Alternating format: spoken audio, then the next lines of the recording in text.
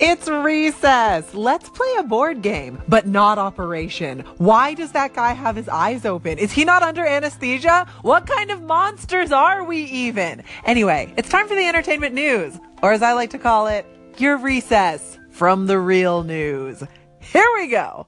Mamma Mia 2, the best movie on earth that hasn't been made yet, is getting better by the minute because Cher is gonna be in it. Cher, from the iconic American duo Cher and Her Twitter. Cher will be joining the original cast of Meryl Streep, Amanda Seyfried, and Pierce Brosnan, who could not quite sing well, but they were like, dude, it's Mamma Mia. We're just here to have a good time.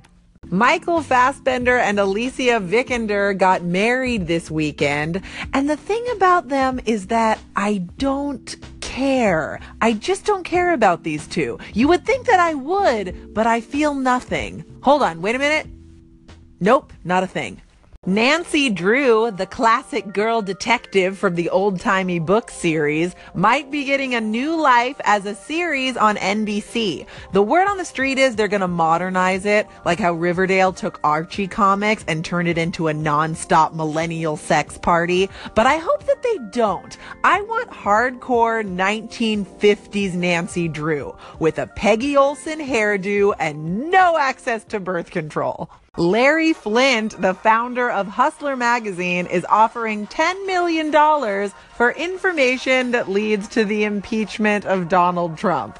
Flynt took out a full-page ad in the Washington Post, and he says that he will share any incriminating evidence immediately. So if you have impeachment-level dirt on Donald Trump, but you've been keeping it to yourself this whole time, hoping someone would offer you millions of dollars for it, your time has come. And also, why? Why did you wait so long? I haven't slept this entire year. Please save us all from this.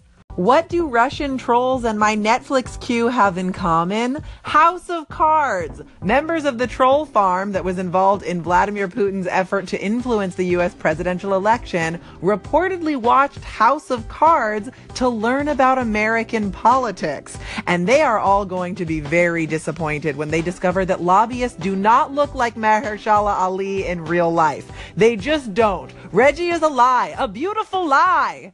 I honestly don't know how we made it this far in the entertainment rundown without me playing If I Could Turn Back Time by Cher. Do yourself a favor, look up the video right now so that you can get started on your Halloween costume. Take care, guys. I'm Olivia Harewood, and I will catch you next time. Until then, recess adjourned.